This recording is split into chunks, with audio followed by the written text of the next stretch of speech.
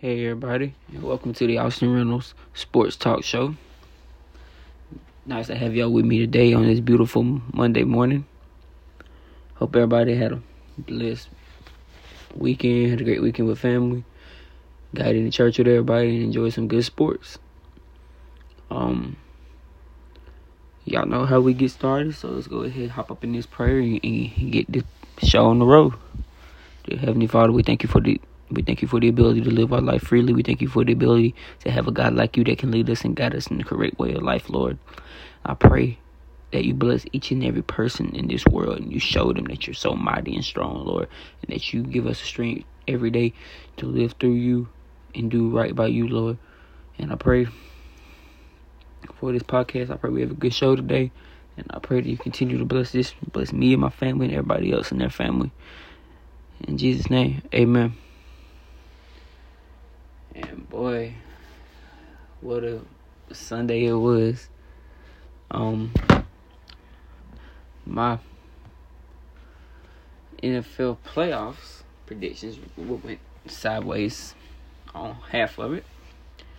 But that's what we're going to get to first. It was a crazy weekend in football again. Two beautiful games.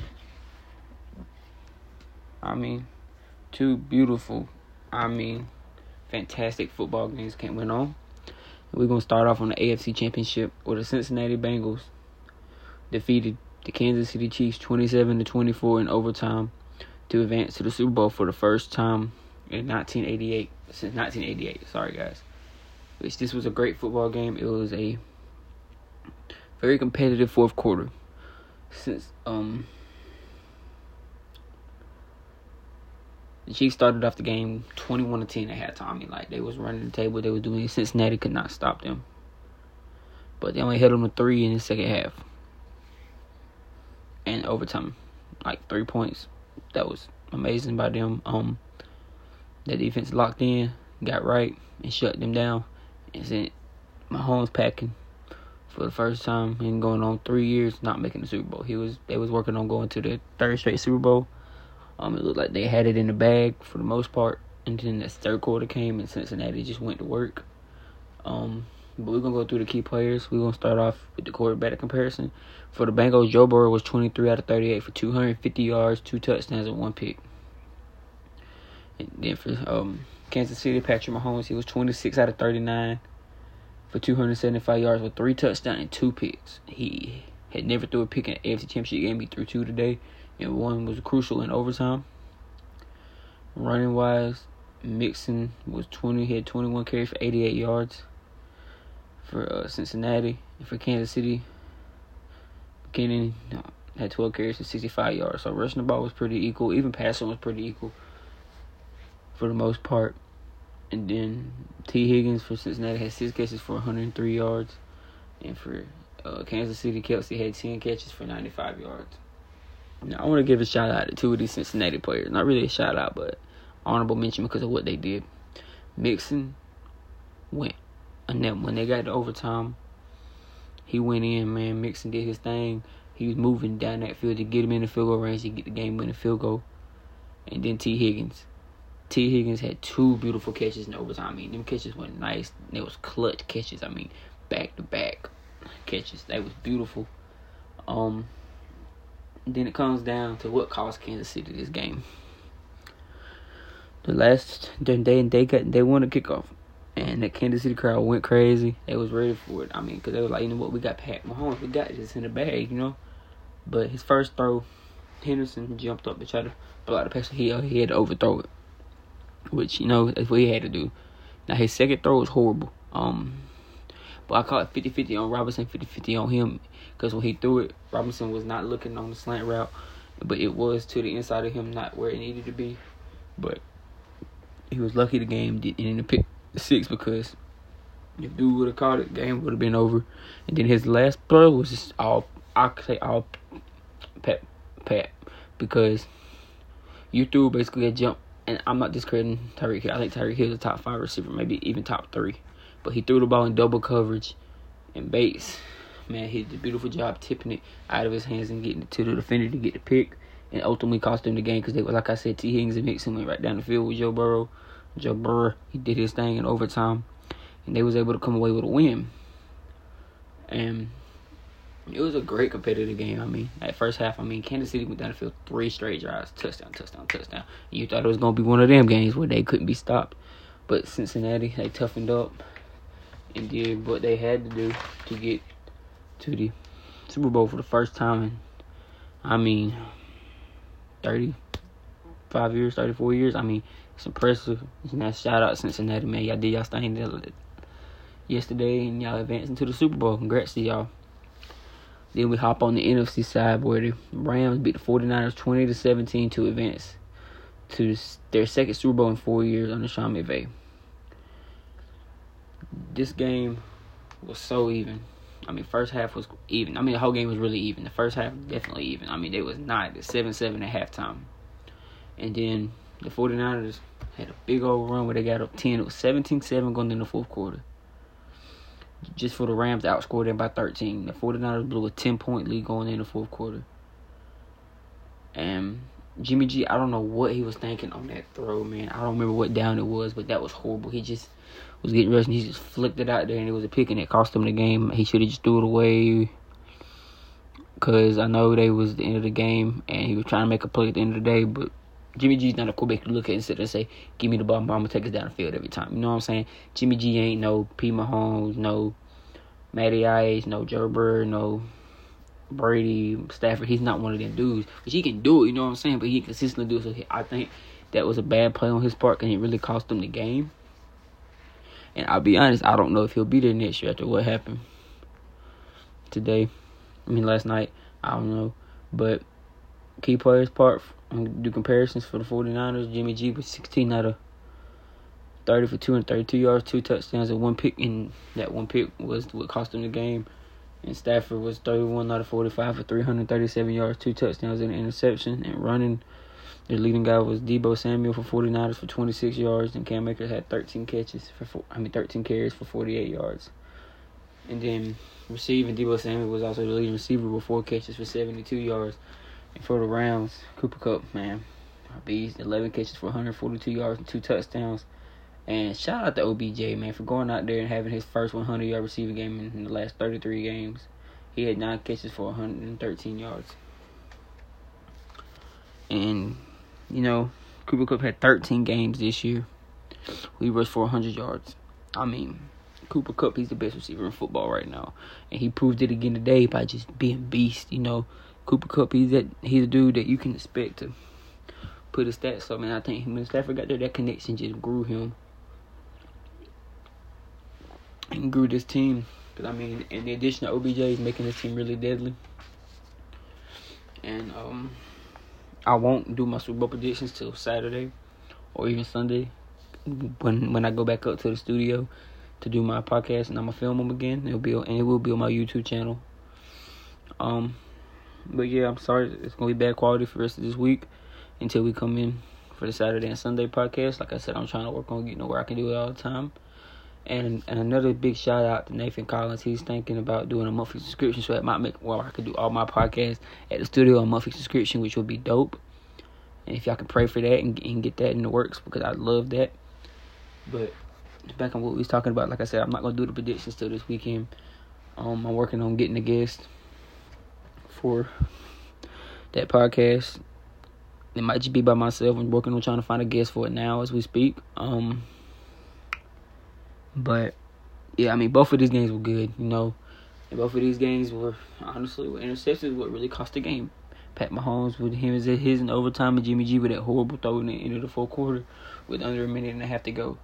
I'll be honest, I'm shocked Cincinnati's in the Super Bowl. I'm proud of them though, because they literally won 4 games last year. And about a month and a half ago, none of us would have been talking about Cincinnati's going to the Super Bowl, but they are. And I don't even consider them an underdog no more. I agree with what Tony Romo said Sunday night during the game, because this team has beat the top 2 teams in the AFC on the road through their defense, and this defense ain't no joke, and the Rams offense ain't no joke. But I think the Cincinnati Rams game is gonna be just like the end of these other games have been, and I think the way these quarterback play is now and how competitive these playoff games was for the most part this year, I think this is the future to come. Because, I mean, you got people like Justin Herbert, who didn't make it this year, but, you know, they're going to be in the playoffs eventually. Joe Burrow, Josh Allen, Patrick Mahomes, Dak Prescott, Matthew Stafford, even Jimmy G. These kids are quarterbacks that can compete, man, and I really like it, how good they are. And I know I say Jimmy G's not a dominant quarterback, but he's a quarterback that's there, and they even got Trey Lance behind him, who I think is going to be the future of this league. And I think that it's crazy how all this is unfolded with the NFL playoffs, you know, because these games are really competitive. These games are really close. I mean, we ain't had a blowout in the last 2 rounds of the play. Last time we had a blowout was the wild card series, you know. And for the most part, all these games have been good. And as a football fan, I love to see it. I love to see these teams out here competing, and they're real close. But yeah, it's been a real good playoffs this year for the NFL. I'm really been enjoying it. I love being able to dissect these games, you know, because like in blowout games, man, it's simple. The other team outperforms you, you know. It's not much to really talk about. You can talk about what other teams' problems are, you know what I'm saying. But like this was probably the best. This is the best playoffs I've ever seen. But that's gonna be it for the NFL side of the show. Now we're gonna hop into NBA. We're gonna talk about my Atlanta Hawks are on this winning streak. At 7 in a row as they beat the Lakers 129-121. And the key players of this game, which is crazy for the Lakers, was Malik Monk, 33 points, 10 rebounds, and 5 assists. And for the Hawks, man, it was Ice Trae, 36 points, 12 assists, and 5 rebounds. My Hawks are on a mission right now, 7-game winning streak. And this defense, I know they allowed 120, but this defense is getting better when it matters the most. Like, this defense is getting better. Like Trae Young said, their defense can match their offense. They're a threat. I still believe they can make a run, get back in these places, and they can even get out of the. I believe they can still get out of the playing tournament. But I still think they're gonna be in the playing tournament. But the way they're moving right now, the way they're playing, it's gonna be great. But back to this game, for the most part, this was a dogfight, man. This was a great game. I mean, the Lakers did get up by 10 twice in the second half, but we bounced back from it. Did what we did. I mean, Trae Young was lighting it up. I mean, our lives was on point. I mean, we was doing everything we needed to do in this game. And for the most part, comparison-wise, our field goal percentage and turnovers were almost equal. But one of the biggest points in this game was free throws. Now, we shot 65%. They shot 52%. But they only went to the line 23 times, making 12.